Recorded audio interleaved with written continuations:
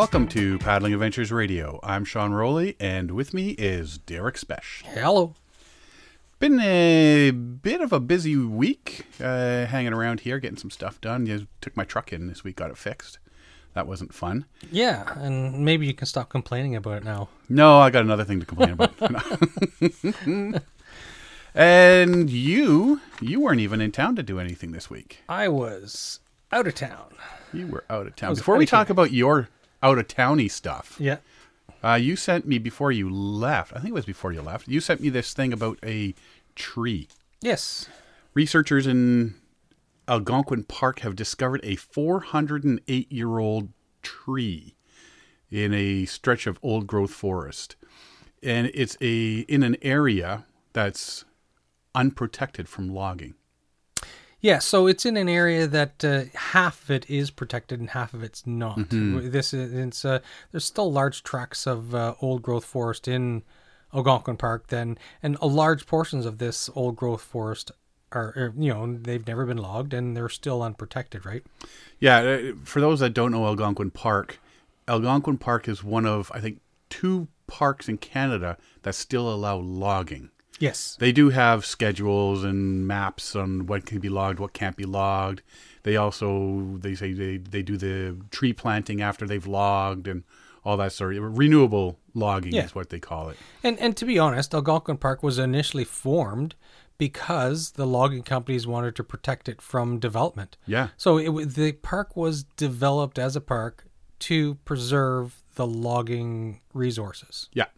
And now over time, people want the logging stopped in the park. Yeah. So so they were doing the Ancient Forest Exploration Research Group are up there. They're a nonprofit educational organization.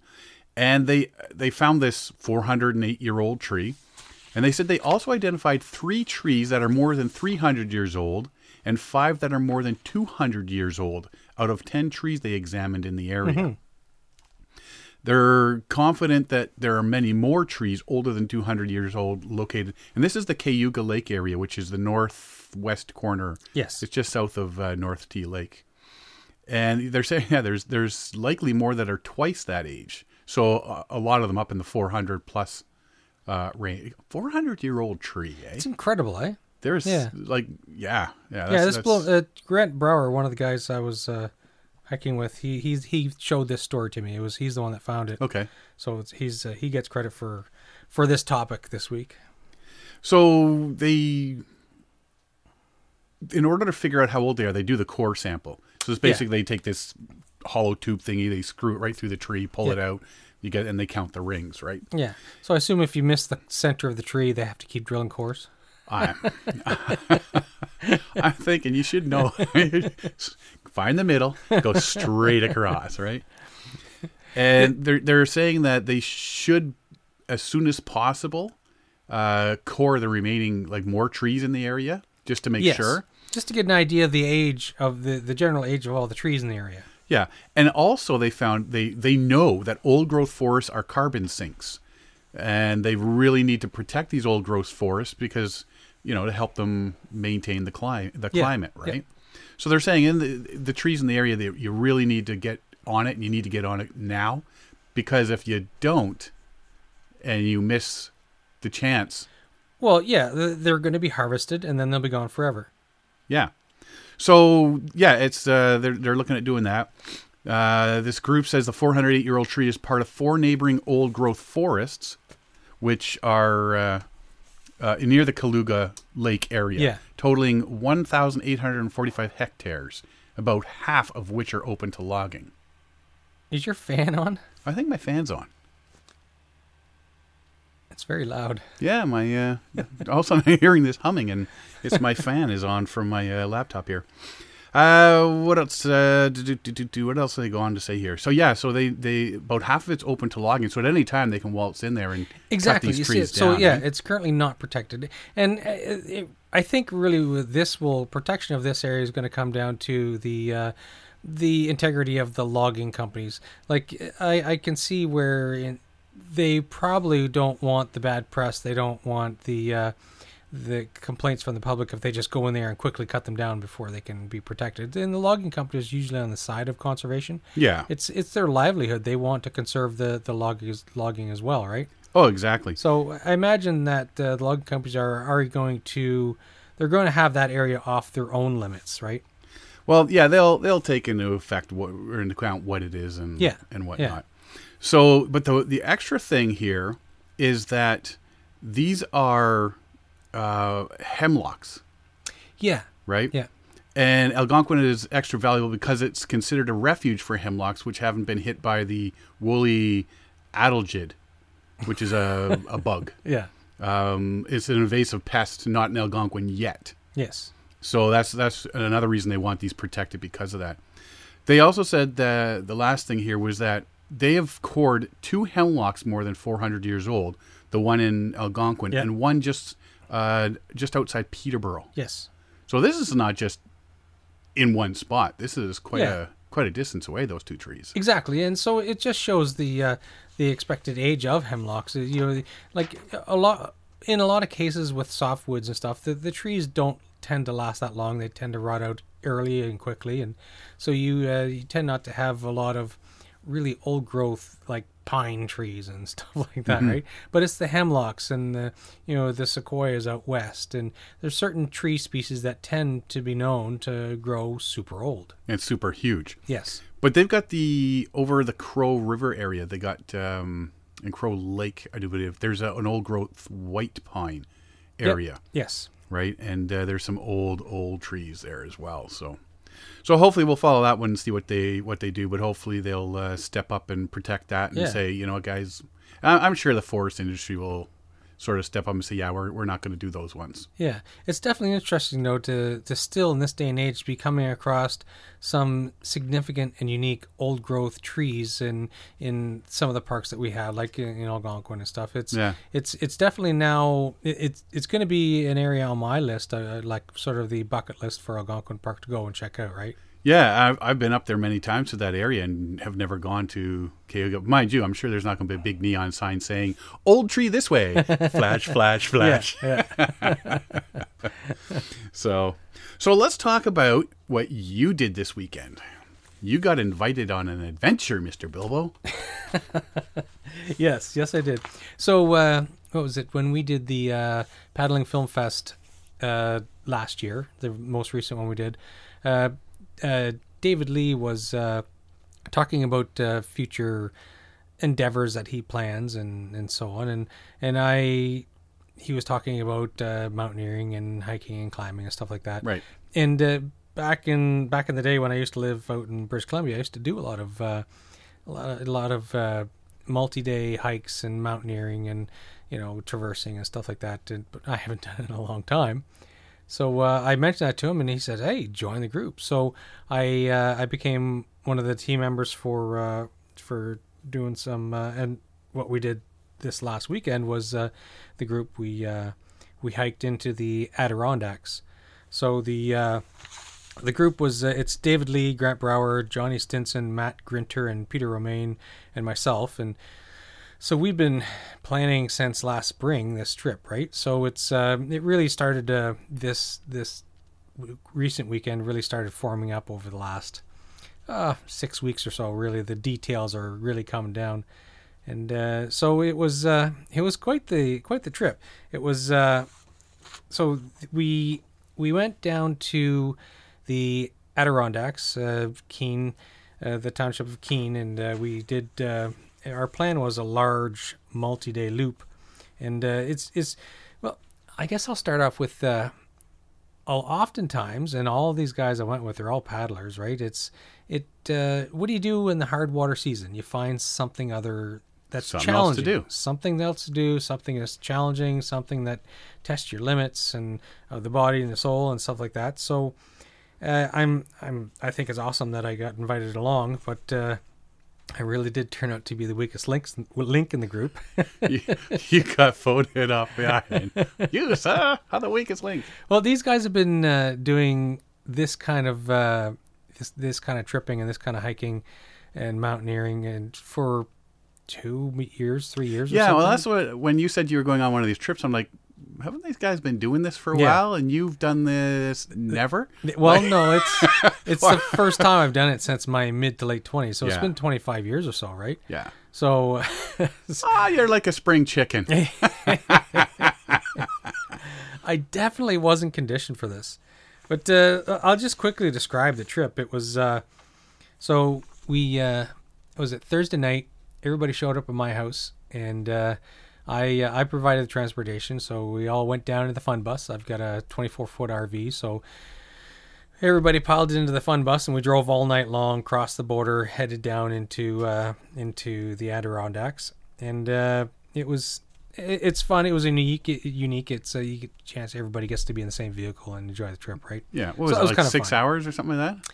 It was something like that. We I think we got on the road around just shortly after 9, and we parked in was it Noonmark Cafe parking lot at like 3 or 4 in the morning. Oh, Slept for okay. 2 hours, and then went in for breakfast. Well, So yeah, it was about. We stopped a long way. Slight delays at the border, not very much. They sort of breezed us through, and it was but it was a good trip. There's a lot more snow in down south of the border, though. Holy cow! yeah, we seem to be in the middle. Like I know Highway 7 here, north of that gets They had hit, snow. and then south of the lake, Yeah, Lake Ontario gets hit. yeah. And we're just sort of in this snow zone. I or know it's mild weird, right? or yeah. So we had a clear drive until we got into New York State, and then like the roads were snow covered and everything was slippery, and like we passed through Lake Placid, and they were like there was dump trucks and payloaders and everything. They were hauling snow away, and it was like I couldn't believe there was like trucks, and it was like 2 in the morning by that time, 3 in the morning in Lake Placid, New York. And there was snow moving equipment everywhere. It was Wow. crazy. It was, and there was quite a bit of snow on the road. But for the trip, like I said, originally it was going to be a loop. There was going to be, I think we were going to do 1, 2, 3, 4, 5, 6, 7, 8, 9, 10. We're proposed to be doing 10 peaks, right? So on the first day after breakfast, we headed to the trailhead. I guess we got on the trailhead around 8ish, and so there we. It was the first leg of the loop, and I very quickly realized that I was not conditioned for this. I was not. These guys, they're beasts. They're monsters. They hike and snowshoe at a very fast rate. My little peg legs just couldn't keep up. So I tried to keep myself back to below heart exploding speed. And so it was, but it was like minus 21. That night, and so as the day grew long, the temperatures really started to drop, and we got to where we were going to set up, and we dropped packs and took smaller amounts of gear to hit Mount Colvin, our first peak, and so we did a 3-hour push up, about 3 hours back, and so everybody got up to the top, and I was worn out, and every time I stopped moving, the cold got to me right away, right? Right. So we got delayed near the peak because we were trying to discover there was like 50 more feet to the peak of Mount Colvin. You could see the peak. It was about 50 feet above us. But so we stopped. We were looking. I was exhausted. This was more energy than I expended in a long time. And so I said, listen, guys, I'm not going to try and dig through waist-deep snow to climb up to the last peak where the wind is really blowing up there, really exposed. And I was already cold. My fingers were freezing. So I said, okay, I'm just going to head back to campsite. And I'm going to go slow so you guys can catch up, yada, yada, yada. And thanks to Peter, like I didn't have to go back alone. Peter volunteered to not do the summit himself. And he joined me for the trip back so that I wasn't heading back alone. And the other 4 guys, they managed to find a route up to the peak. And got their pictures and stuff done. Right. And so me and Peter just headed back. Everybody caught up with us. And so by the time we got back to the campsite, I was like, guys, listen, sorry, but I'm not conditioned for this. This is way more work. I thought I was ready for this trip. I was not ready for this trip. Right. I was exhausted, and I was worried. Every time I stopped moving, I would start to freeze, right? So I had fairly good gear. I left my down puffy jacket back at the campsite because I didn't think I needed it. I had a shell and whatever, but I should have brought the puffy jacket. But I'll blame that on Grant. He did an intervention for weight, and we offloaded a whole bunch of gear, and I shouldn't have left the puffy jacket behind. But anyways, we were back at camp, and I said, "Listen, I'm worried that I don't have the energy to keep warm tonight." And Peter had already agreed that me and him were gonna head back to the RV and get warm, and you guys can move on, and we'll do day trips, and you guys can do your loop, right? Right. But the rest of the group decided to, credit to David Lee and the others. They said, "No, listen, let's change the plan. Let's change things up," and he was remarkably flexible, and I appreciated that. So the group stayed together. We all headed back to the RV, and we ended up getting a hotel that night, and we rejigged the plans for a smaller loop, less challenging loop, right? Right. Well, just to cut in for a second here, as you say, when you got to put the canoes away, you're looking for something to do in the winter. Yes. Whether it's camping or something like that, and finding something new. So you've tried this, and just see how it is. And I mean, these guys ran into the same problems when they first started doing it. Yeah. So Grant was telling me that too. He said the first time he did a trip with the guys, he said he didn't summit. He said he was exhausted. He said he was miserable for a couple of days. He was just snapping and barking at people. He, lost his temper, and he was miserable. He said, "I'm never doing this again." But he went back to it. Matt Grinter, he was telling me that the very first time he went out on a big trip like this, he didn't summit. Right. He couldn't do it. He didn't have the energy. He didn't have he couldn't sustain the high pace of the hiking and whatnot. So he never summited either, right? So, but that's were these guys' first trips. Unfortunately, this was my first trip in like 25 years, right? So I honestly thought I was conditioned. I was ready for this, but it was a good starter. Pace is much slower than theirs. Now, this was just a preview trip for another trip you guys are planning. Yes, so that's to come. So, I'm not going to say anything about that one just yet. No. But no, so I mean, it's good to find out now. Absolutely. Like this was not my cup of tea. Like this, I need to make changes. Absolutely. I need to get another piece of gear. I need to do this. I need to do this. I need to do this. Mm-hmm. So that when the big trip comes, you are absolutely prepared for it and ready to go. So it's a good thing for a small thing like this. I think it's a really excellent idea that you guys did the smaller one first to make sure everybody is on the same page. Everybody's up to speed. Actually, this one is more challenging than the next one. The next one is there's more exposure. This one is more work. Right. More peak climbing and more elevation changes. The next one is a big grind on the first day, and then smaller ups and downs for the rest of the week, right? But if there's more exposure, then at least now the gear that you used the first day was not so adequate. I learned a lot about gear. I learned that I can't pack like I'm on a canoe trip. Yep. The canoe's not carrying all the weight. I am. It's a really long portage. Yes, it's a really, really long portage. Well, it was the first day we were on the trail we were out there for about 10 or more hours. Second day, about 3 hours. Third day, we were out for another 10 hours or so. And on the fourth day, we were out for about 3 hours. So it was, my legs are still sore. Somebody needs to get himself a stair climber. Yes, I know. I need a stair climber. That was Matt Grinter. He posted tonight. He did, what did he do? 160 some floors or something. I don't know. He did some crazy amount of he was like doing four and a half floors a minute. Wow. Yeah. So he was really pumping it. He was like he's putting in the miles, right? I should be doing that too, but I'm here recording with you. You could be moving your feet at the same time. It could be.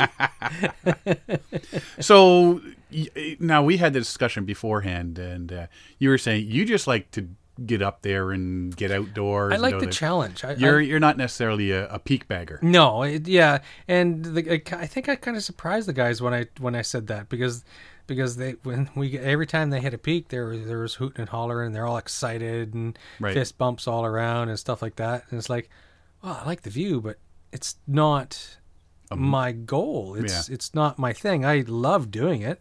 I love the challenge, but I'm not there to, You're not going to break a leg getting that extra 50 feet. I'm not there to earn the patches, right? So, right.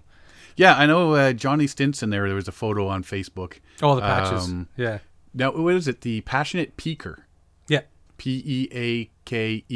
Yeah. So that's David Lee's, because in the summer he's the Passionate Paddler. Passionate Paddler, Passionate Peaker. He's got the Passionate Peaker as well. So I know there was a picture posted of Johnny with his patches for each. Yes. So you can buy patches for every peak? So in that range, there's it's known as the 46. So the 46 peaks, the 46ers. Okay. So there's a badge or something you can earn for doing all 46. And we saw one of the cars. I should have taken a photo of it, but one of the cars had the individual had done all 46 peaks. Right. And so summer, winter, yada yada yada. But there's also a special challenge for the 46 peaks is doing all 46 peaks in winter. And then there's another challenge where you do all 46 peaks in the same winter. Ooh. Yeah, and this guy had that sticker on the back of his car. He did all 46 peaks in the single winter. That's got to be like all he did that winter. Well, I don't know. He must live in the area, right? You have to. He's got to live in the area, and he's got to have a lot of time. He's probably works at one of the local shops, like the Mountaineer or something, right? He's probably one of those people that, this is every weekend I'm out doing a couple peaks. Yeah. Right? Or a forest ranger or something like that, right? Yeah. Something. Yeah. He's got to be in the industry, right? But if you're that into it, then that's what you do. Yeah, exactly. Yeah. Yeah. So it's I would not do it in the winter. If I'm going to do something like that, I'll gladly go out and hike a trail up a mountain in the summer. But the winter's just not my bag. Well, it's the for me what bothered me was the extreme cold. Like at minus 21 degrees, that's like the second you stop, you try and do anything with your hands, they're frozen, right? Yeah. So it's like I was from one extreme to the other. I'm slogging up the trail in the snowshoes and I'm breaking into a sweat and I'm overheating. And then like 5 minutes later, if I stop, my fingers are all frozen and I'm getting the chills, and it's like, oh, this is one extreme to another. It's just like you try and find a happy medium, and happy medium was just too slow for the rest of the guys, right? So I was dragging down the whole group. Now, did Johnny have his new metal snowshoes with they were jagged edged all around, I do believe? Oh, I don't remember what ones he had. Yeah, he's showing us those at Mew Lake at New Year's. He had a new pair. I think he was going to be taking those. But yeah, it was full on metal, basically claws the entire circumference of the snowshoe. Yeah, well, on the bottom, there's claws everywhere. And we all had the same sort of snowshoes, right? They're sport snowshoe. Like I have a pair of Tubs, and they've got lots of claws. They got almost like a crampon in the bottom, and very aggressive snowshoe, right? But they're not built big with a lot of float for like in just a lot of a lot of powder. Like usually the first guy stomps down the trail. If there's no already a trail, then everybody comes along and you just switch leads, right? And so there's only one guy. You don't have one guy breaking trail all the time, day long, right? yeah. So everybody that comes up takes up the tail end is the trail's somewhat broken, so it's easier with these smaller sport shoes, right? Yeah. Yeah. Now, when it came to gear, Stowe, you guys, because there was no fires up there. No. So what as part of the plan, we managed to get 3 Whisper Light. I think they were Whisper Lights. Were they Whisper Lights? Anyways, all 3 stoves are the same. So interchangeable parts, interchangeable bottles, and if one breaks, you can take parts from one to another, and so you have spares, right? Yeah. So if you have 3 different stoves, one breaks down, all of the parts of that one that broke down are now useless because they can't be used on any of the working stoves. Right. So all the same stove, and so a lot of the gear planning and stuff like that is that way. For this trip, we didn't have tents. We were either the plan was to sleep under tarps. Okay. So just a tarp to help break the wind, but we're just going to be sleeping out in the open, right? And which is another concern for me with any breezes or any winds. It just sucks the heat right out of you, right? You've got to have a top-notch sleep system. Exactly. Yeah. Yeah.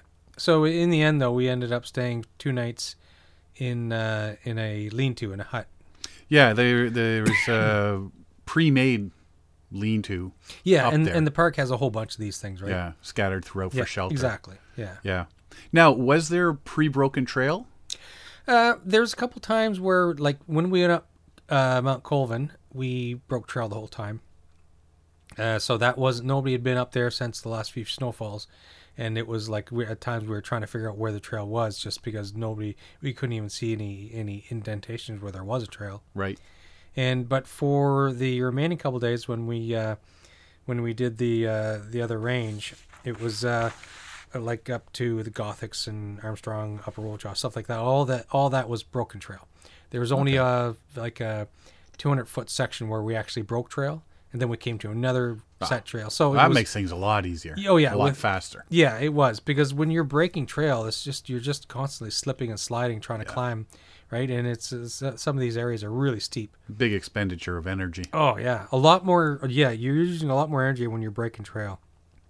So it was good. It was a good few days, and it was. I learned a lot. I learned about. I got to cut back on equipment. I need a few better pieces of equipment. There's a lot of stuff that I shouldn't be carrying that weighs too much, and so I really have to nail down my gear, and I have to nail down my conditioning. Right. Yeah, I think the big thing would be the warmth, the clothes, the gloves, and the feet. Exactly, and so I had all that done. I just I think the only thing I'm really missing is a thin shell jacket. Okay. So that my current jacket is it's an insulated ski jacket, so it's too heavy. Okay. Right, it's just too heavy, too thick. I need something that because oftentimes you're generating so much heat that you don't want the extra warmth of a shell or of an insulated jacket. You just want a shell to block the wind. Yeah. So that's one of the few things that I have to upgrade, right? Now you had wick-away stuff underneath everything? Oh yeah. I went and I have all kinds of Under Armour this and Columbia that, and so I bought a whole bunch of really decent undergarments, right? Just to wick stuff away. There's nothing cotton, so it's all everything's good. So it worked out that way to have the proper gear to stay warm and stay dry, right? Right. And then your sleeping bag and all that was rated to minus. Yeah, I've got 8 billion. I have a minus 30 bag. Yeah. So that was pretty good. So the weather was a good weekend though. Oh yeah, the weather was fantastic. Nice and sunny. Yeah. So at night it was kind of cold. It was like minus 21, and then about minus 18 the other 2 nights.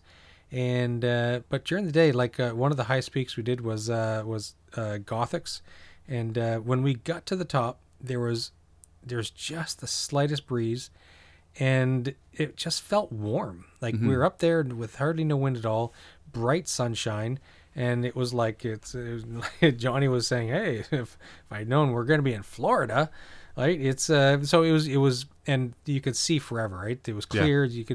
You could barely see clouds off in the far distance. It was a really amazing day. Like I say, I saw some of the photos there, and you see all the other mountains and hills and everything. Amazing. And like the first peak we did on Colvin on Friday late afternoon. It was the wind came up. It was cold and it was miserable. The guys who went up to the peak, they all had to put their goggles on and stuff like that because they were freezing, and it was like the wind was sucking all the heat out of you.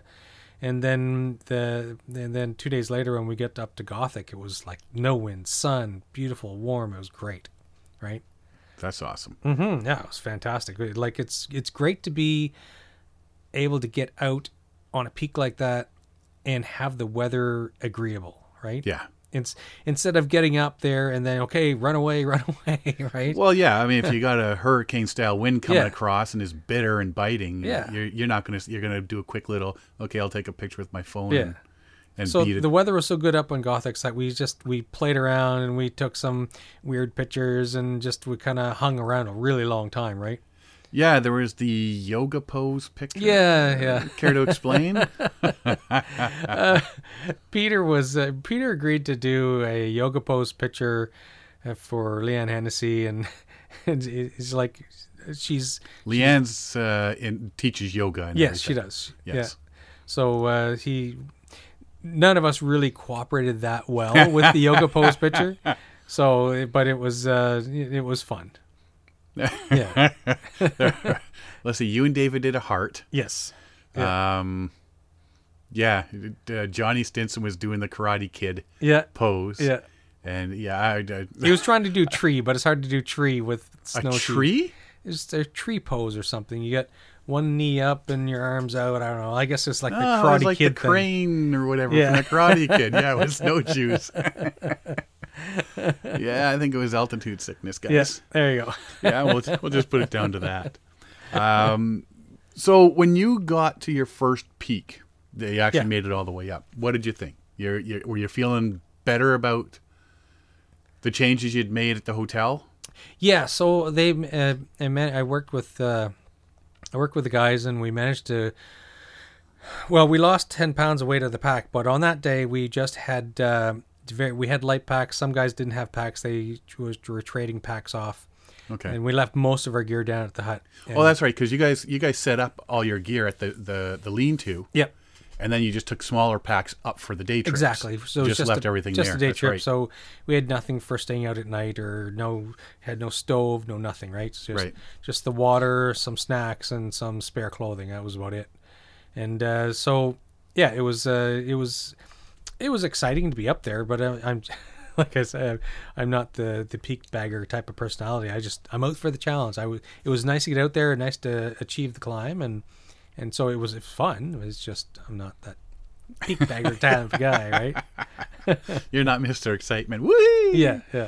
So when I go on canoe trips, I'll take a big thing of trail mix, and I'll take this, that, and the other thing for snacks, and that just to keep the energy up. Yeah. And I always come back with trail mix and some jerky and stuff like that. Yeah. Now, when you were knowing that you've got to keep your energy up and your calories and that, just to keep yourself warm and stuff, did you eat everything that you took, or was that one of the things you need to cut down on? I ate most of it, but I wasn't eating enough. And see, the problem was with the extreme cold, I would try not to even stop. I'd just be pulling food out of my pockets and eating, right? Right. And it makes a difference. You got to constantly eat. You got to feed the furnace, right? Yep. So, I hadn't created the proper habits for doing that. So I often would be eating too late when I'm already out of energy. Okay. And or I wouldn't drink enough water, and you're never drinking enough water. So it's one of those things. I have to learn that discipline to make sure you stop every hour or so to eat and constantly drink water and just to keep your body going, right? Fuel the furnace. So now, what about were they insulated water bottles? Yes. So everybody had insulated water bottles, or else your water would freeze, right? Yeah. Like we would the night before, we would make. Everybody would it's like for 2 hours, the stoves are going, whistling and screaming, and you're making boiling water, and everybody fills their Nalgene bottles, throws them in your sleep bags, and you sleep with a hot bottle. It keeps you warm and stops the bottle from freezing. Right. And the next morning, you'd, if you needed to, you'd reboil your water if it got too cold, so that you had water that didn't freeze throughout the day, right? So there's at the end of each of the days, like by the time you're getting back to camp and you're drinking the last of your water, that last of your water is like ice cold, right? It's hard to drink, right? So, and usually if you're not careful, like you have to, for example, you're carrying your water bottles upside down, or else the lid's going to freeze shut, right? Yeah. So it's there's a lot of little techniques and little things that I forgot about from the years ago when I used to do all the hiking, right? It's like, oh yeah, the bottle upside down trick and all that stuff like that, right? It's you forget about it. But yeah, and that's one of the major problems, right? If you don't insulate your water bottle, your water's going to freeze solid. Well, that's exactly, right? Yeah. So it's all these little things that you got to remember and take note of, and so it sounds like you're going to be doing some getting into shape and some shopping. I've got to work on that. That's for sure. So you guys are heading out again sometime in February, correct? Correct. That is correct. Okay. Yeah. So hopefully it'll go better for you. Yeah. And I mean, it still sounds and looks like you guys had a good time this past weekend. Anyway, it was good. I've got a few more things to run. I was going to do so by the numbers. It's So Grant compiled a list here. So for this weekend trip, there's day 1 through 4. So day 1, we hiked 21 kilometers with an elevation gain of 885 meters. Day 2, we hiked 5.1 kilometers with an elevation gain of 251 meters. Day 3, 16.7 kilometer hiking with a total elevation gain of 1,186 meters. And on the last day, it was just a short out to the RV. It was 5.1 kilometers and 15 meters elevation gain. So we did a total hiking on snowshoes of 48.1 kilometers over the weekend. Total elevation gain of 2,337 meters. It's almost 2.5 kilometers. So I think on your next trip, Yeah. you need to get a heavy duty garbage bag. Yeah. Because it goes really small. Yeah. It's got to be heavy duty. And then when you get to the top of one of these and you guys are heading down, you jump into that bag. Because we used to use those as the poor man toboggans, Yeah, right? yeah. The old garbage bag trick. The problem is it'd be bouncing off every tree on the way down. That sounds like a you problem. There was one point, it was the final push up what they call the false peak on Gothics, is we came up by snowshoe, and then it got super icy and there was no snow, it was just icy rock, right? So we switched over to crampons, and you kind of scooch sideways onto the climbing up onto the ridge, and you look down behind you, and it's like an 800-foot drop. Ooh. So you guys had ice axes, did you not? Yes, ice axes, crampons, technical snowshoes, and stuff like that. But yeah, this one section with the crampons and ice axes, climb up this little section. Like, of the whole weekend of all the hard work that I did, that was the only time my heart got up to that rate. You were wearing the brown pants. It was a brown pants day. But it wasn't so bad. I've done stuff like that before, so I felt pretty confident. But it's still, it's the rush, right? It's the rush of one slip, you're toast. Did anybody bring rope?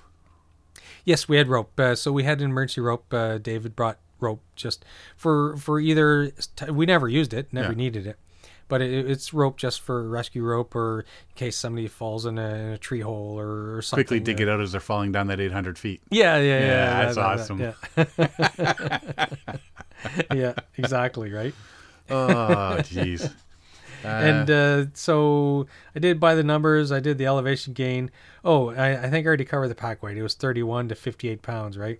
Yours was the 58 pounds? Yes.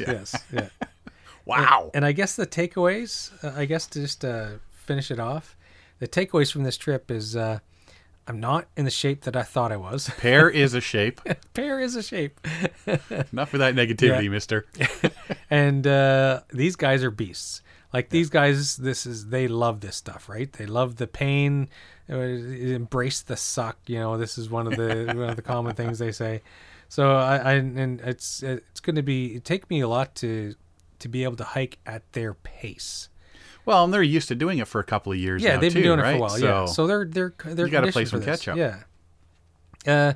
I found what was weird is I can't keep up with them. My little legs couldn't keep up with them. My heart couldn't keep up with them on the moderate climbs, just because they move so fast. But I found I had no problem keeping up with them on the super steep technical areas, right? Right. So in the like my legs, my muscles, I can do the steep, short, quick climbs, right?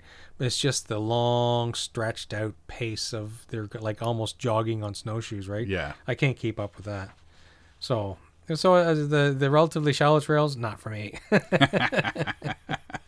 I guess I need better eating and drinking discipline. I talked about that. I need to improve my pack weight. I'm used to canoeing. Yeah. And I got to cut me weight. So if I can cut pack weight, and if I could lose about another 10 or 15 pounds off the pack and lose about 10 or 15 pounds off of me in the next month. Yeah, the next month I'll have it made. So next week, juice cleanse. We're eating nothing but kale. Yeah. Kale and water. Yeah. That's awesome, man. Yeah. So it sounds like you had a good time. It was challenging. It's one of the toughest things I've done since I was in my mid-20s. Yeah, it's those things you get. I mean, we go on these trips now in the canoe tripping, and we're thinking, whatever, that's nothing. Yeah. But then you go to do something like this. Yeah. It's, I mean, we got to, when I'm at the gym and I'm doing the treadmill, yeah. you can do it so it goes up and down like hilly, right? Exactly. Yeah. But it's not going straight up. No.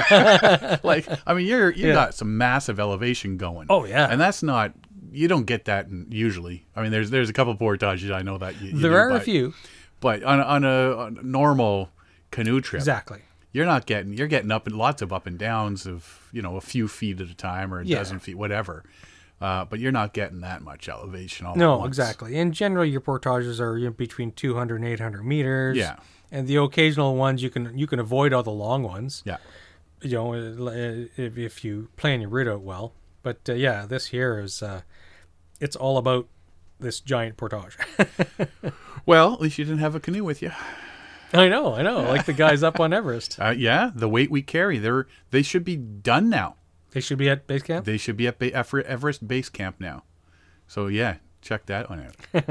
So, alrighty. Well, can't wait to hear how things fare, hopefully better on your next adventure. Yes. Yeah, it's something, like I say, we're all looking for stuff to do in the winter. And that's if they let me go. Yeah. Because I already posed the question. I said, listen, guys, I'm a liability. You might want to replace me. Derek, you've been voted off the island. No, they like you because you got the fun bus. Yes. Yeah. It was neat going down, everybody in the RV. It was pretty cool. All in one vehicle. Yeah. That's cool. All right, let's take a quick break here, and we'll come back and talk about a couple other things here. Hey, this is Sean Rowley, and you're listening to Paddling Adventures Radio. To find out more about us, check out our website, paddlingadventuresradio.com. You can also find us on Facebook, Instagram, and Twitter. Current and past episodes of our podcast can be downloaded or streamed from iTunes, Google Play, and the episode page of our website. If you have any questions, comments, or ideas for the show, we would love to hear from you. So drop us a line on Facebook or our website. Thank you for listening. Enjoy the show. This portion of the show is brought to you by Algonquin Outfitters. Algonquin Outfitters, providing quality Algonquin Park backcountry adventures for the entire family since 1961. Whether you want to get on the water for a day or a week, the friendly staff at Algonquin Outfitters can help you out. Find them online at algonquinoutfitters.com or visit one of their 12 locations. Algonquin Outfitters, your outdoor adventure store, with locations in Algonquin Park, Muskoka, and Halliburton. Welcome back. So I've been following this guy all last year. Yep. He's Steve Chard. He's a ex-Royal Navy sub veteran and a former emergency care attendant from the UK. He retired, and he decided he was going to... There's a thing called the Great Loop. And he decided, he got a book. Somebody sent him a book called The Great Loop, about the Great Loop, sorry. It's called Honey, Let's Get a Boat, A Cruising Adventure of America's Great Loop by Ron and Eva Staub. So he's got that book. He found it quite interesting. And he decided that he is going to kayak the Great Loop, which is 6,000 miles or 10,000 kilometers. And while he's doing it, he's fundraising for 9 British, Canadian, and American charities. That's a lot of charities. That is. So he's decided this is what he's going to do. Now, this book that he got, it's a story of a couple's traveled on a 40-foot trawler cruising the 6,300 miles through 145 locks around the eastern part of North America, known as America's Great Loop or the Great Circle Cruise. Mm-hmm. And those who take on this challenge, they follow rivers, canals, protected waterways, including the Atlantic Intercoastal Waterway, all these different rivers and waterways, through different types of landscape, forest, rivers that run through cities, the whole shebang. That's quite the trip. I guess that'll just be a couple weekends or something, eh? Yeah, it'll be a week and a half, maybe. So how long does... Well, so he's 60. Yeah. And by the time he's done, he'll be 61. Okay. So I came across him on Facebook there last year. Yeah. And they said he's going to do this. So I was following him along, and he gives daily updates on where he's been and stuff like that. And 169 days, he made halfway. Okay. Okay. So then he was going to, and with his visa, his permit there, you can only be in the States for 180 days. Then you got to leave. Then you got to come back for another 180 days. So he worked it all into that. So June 1st, 2018. That's when he started. He started June 1st, Halifax, Nova Scotia. So he'll finish the same place at Halifax, September, he's figuring. I'm thinking, August, September. Mm-hmm. Having kayaked through 4 Canadian provinces, 22 U.S. states, navigating some of the biggest lakes and waterways in North America. He's 60 years old, he's doing this. It's incredible. He says he's always been a fundraiser. Yeah. So that's the main thing. But he's also doing it as a vacation and a trip for himself. Yeah. To do it. So if you just search on Facebook for @Paddle with Steve, you'll get Kayak the Great Loop -Paddle with Steve. And if you take the time to scroll all the way down, and it takes a while to do that too, because it's all the way from last year. And you start from day one, and you follow all his daily little notes and stuff like that, and pictures and whatnot. This is pretty cool. He saw a lot of things.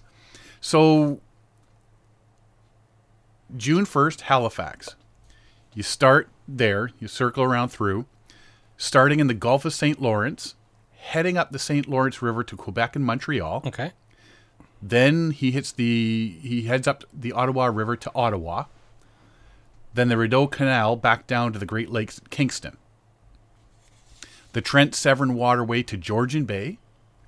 The North Channel of Lake Huron, entering the U.S. at Mackinac Island and crossing Lake Michigan to Chicago. From Chicago, he heads south for the Gulf of Mexico via Illinois, Mississippi, the Ohio rivers, Tennessee Tombigbee Waterway, and back to the sea at Mobile, Alabama. Then he'll circumnavigate Florida, and that's where he'll end the first leg of it. That's where he did end the first leg of his trip. So that's quite the distance. That's like 3,000 miles. How long did he have to leave the U.S. for? Well, he left at the end of November, and now he's back. Back in January. Yeah, back in January. Okay. So like a month or something. Yeah. I think you got to leave for a month and come back, sort of thing. So January 12th, he was back on the river, or back on the water in Astor, Florida. So that was what? Today's the 17th, so 5 days. Last Saturday. Yeah. Last Saturday he started again. He'll be heading up the East Coast through the Atlantic Intercoastal. Oh my God, I can't even speak here. Intercoastal waterways to Chesapeake Bay, Washington, D.C., New York City, Boston, the Gulf of Maine, the Bay of Fundy, and finally back to Halifax.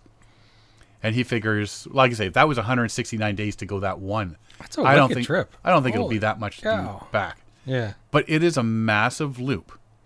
So if you follow all his little daily updates and stuff like that, he'll go like this one here, Sunday, 18th November, day 169. And he gives a little blurb on what happened that day, which is really cool to follow him through the entire way. He saw a lot of stuff.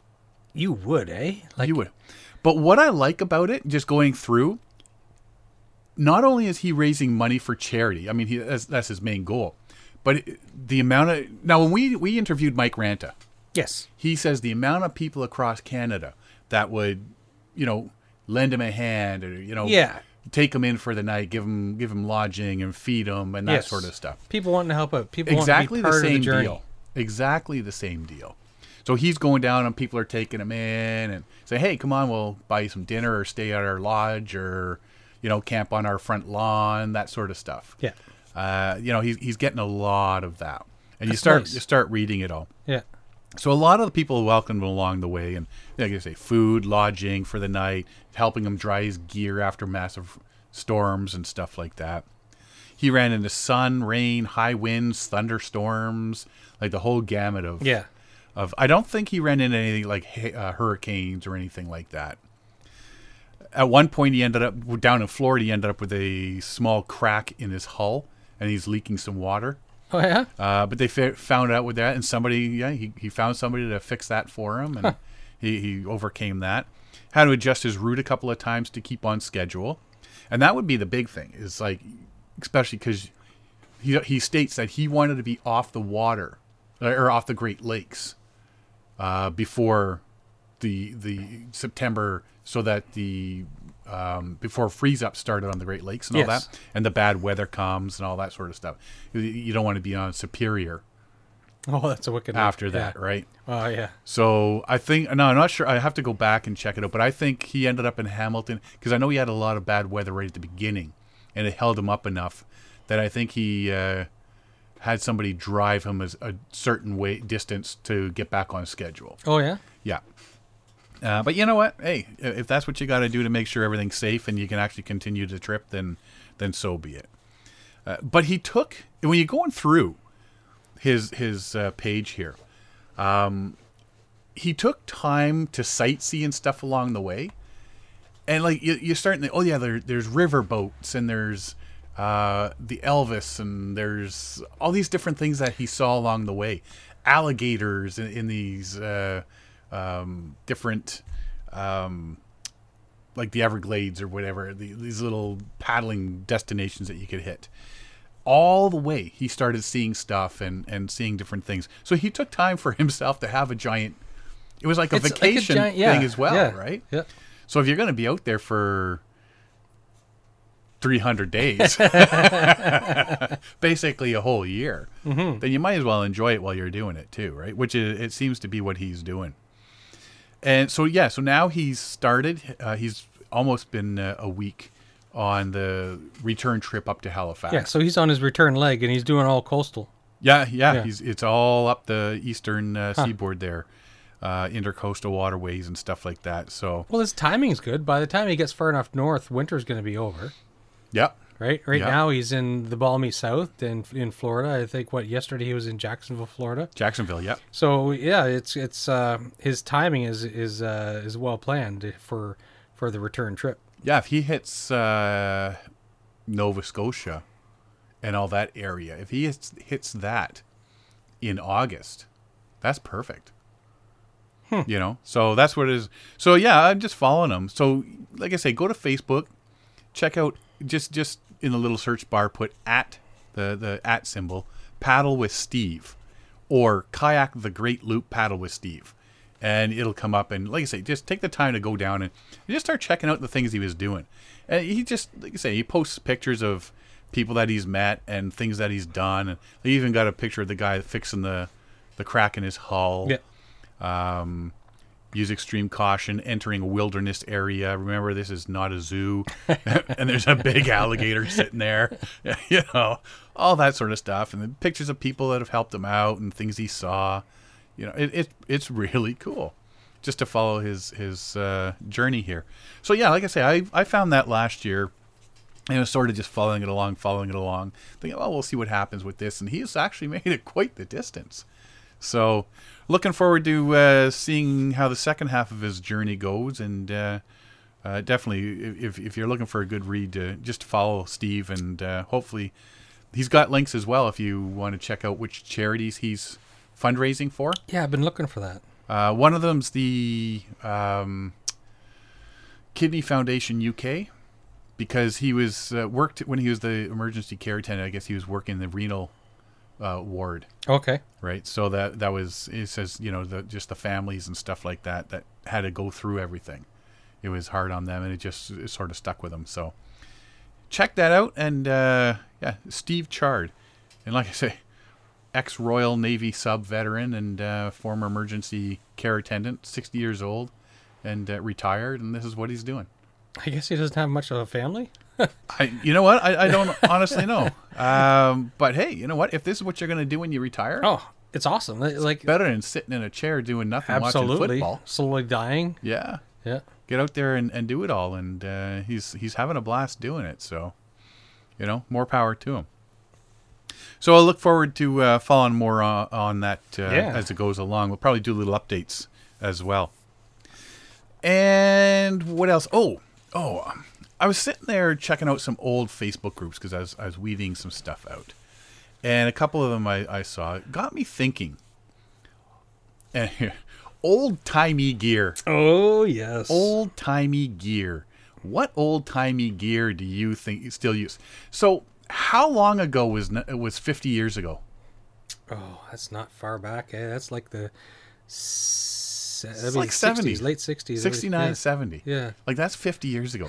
Because you're thinking, 50 years, man, that was like, we're talking the 40s. No, you're not talking the 40s anymore, recent. right? Yeah. So, what gear do you use from that era, from 50 years ago even? I'm not going back 100 years ago. I'm even thinking like 50 years ago. A lot of people love the tradition of using old gear. They go out of their way to acquire the canoes and the clothing, and they want to be period. And we discussed a group of guys who they did a Yukon trip and they used old time gear. Remember, it was 6 months ago we did an episode on that. So for me, like I've got I have a canvas cedar strip canoe, right? And it's 1954 Peterborough Canoe Company. So it's quite the neat little craft that I have, and it's needs to be refurbished. Surprisingly, like it's the darn thing is like I don't even know what they cost in the first place, but it's going to cost me $2,500 to refurbish it. Wow! Which obviously I'm not going to do. Yeah. You need a sugar daddy. Yes, or a sugar mama. Whatever. Yeah. So Wanigans. Ah, yes. I know there's a couple people that still use on your back. Yeah, Wanigans, just to get that old time camping feeling because they can do things better out of a box than People a barrel. Still use them. I saw. I remember a couple years back in Algonquin Park, I saw a guide. There's like 6 or 7 canoes, 2 people per canoe. There's one guide, and he was guiding this group into Algonquin, and he had a Wanigan. But can you portage a canoe and carry a Wanigan at the same time? I doubt it. See, I mean, I can throw my so heavy. Yeah, right? I can throw my big pack on.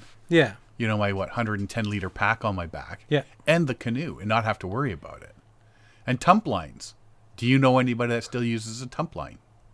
No. Have you ever tried it? Yeah, it kills. It's hard on the neck. Yeah. It's murder. Well, if you're using a Wanigan, you usually have one. Well, you have to. Yeah. It kills. If you don't have those neck muscles, it kills. Huh. Yeah, I'll get all of 50 feet and go, I'm done. Not for me. Let's go back the way we came because I can still see that. I want to set the tent up right here. Yeah. So that's my, like I say, my mind goes on tangents, and I happen to see a few things, and that's my question. Drop us a line on Facebook or go to our webpage and hit the contact one. What kind of gear do you use that's from like say 50 years ago, from the 70s? What are you still using, or what do you enjoy using? Do you like using that most people would look at you like, why are you using that? Yeah, are you asking them old time gear or retro gear that looks like old time No, gear? actual old time gear. You want old time gear. I want real original, stuff. classic. Yeah. So I mean like a Wanigan. I mean, people are still making them. Yes. So I guess that'd be a retro thing if it's a brand new one. But no, an authentic type, wood box nailed together with iron spikes. Yeah. Old time gear from the 70s or something like that. Is there a lantern that you still use that you enjoy, like grandpa gave you or whatever, and that sort of stuff? Drop us a line. I'd be interested to find out, and if we get enough people answering, we'll do a little update segment on this. Other than that, I think that's all we got. I think that's all we got. Let's do a quick run through, though, of events that are coming up. Yes. What do we got? Events calendar. So paddling events and shows that are coming up in the near future. So starting in February. So we have the Toronto Outdoor and Adventure Show. That's February 22nd through 24th at the International Centre. We know quite a few people that are speaking at this event. We do. So then there's the Wilderness and Canoe Symposium on the same weekend. That's the February 22nd, 23rd in Toronto. One of these groups need to move. I know, they're double booking. Yeah. Like it's hard. Like most people can commit to one day at one of these events, but not both days of the weekend or 3 days of the weekend, right? Coming up shortly after that in March is the Quiet Water Symposium, March 2nd at the Michigan State University in East Lansing, Michigan. And we will be at this event. We have a table at the event. Yes, we have a booth or whatever. Coming up shortly after that, which is... this is one of those events that one day I will make it to, is Canoecopia. So that's March 8th through 10th at the Alliant Energy Center in Madison, Wisconsin. I'm thinking we're making a definite show there next year. And so, yeah, like it'd be nice to do a 2-week or 1 week trip and catch Quiet Water Symposium on the front end and Canoecopia on the back end, and then head back.